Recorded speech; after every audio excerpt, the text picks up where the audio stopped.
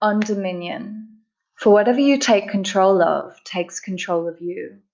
Control the property, tax it, rent it, utilize it, control it, withhold it.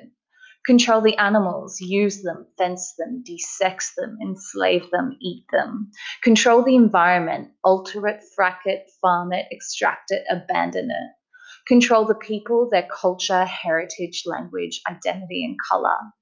Control the workers, timestamp them, measure their output, review their performance.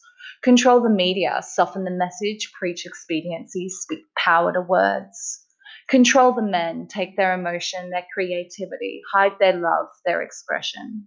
Control the women, their vote, their body, their sexuality, their choice, their future, their minds. Control the children, timetable their activities, control their thinking, stifle their imaginations. Control the spirit, have answers before questions can be asked, halt exploration. Control the mind, define normal and pathologize all, failing to embody it. Control love, define who can practice it and when.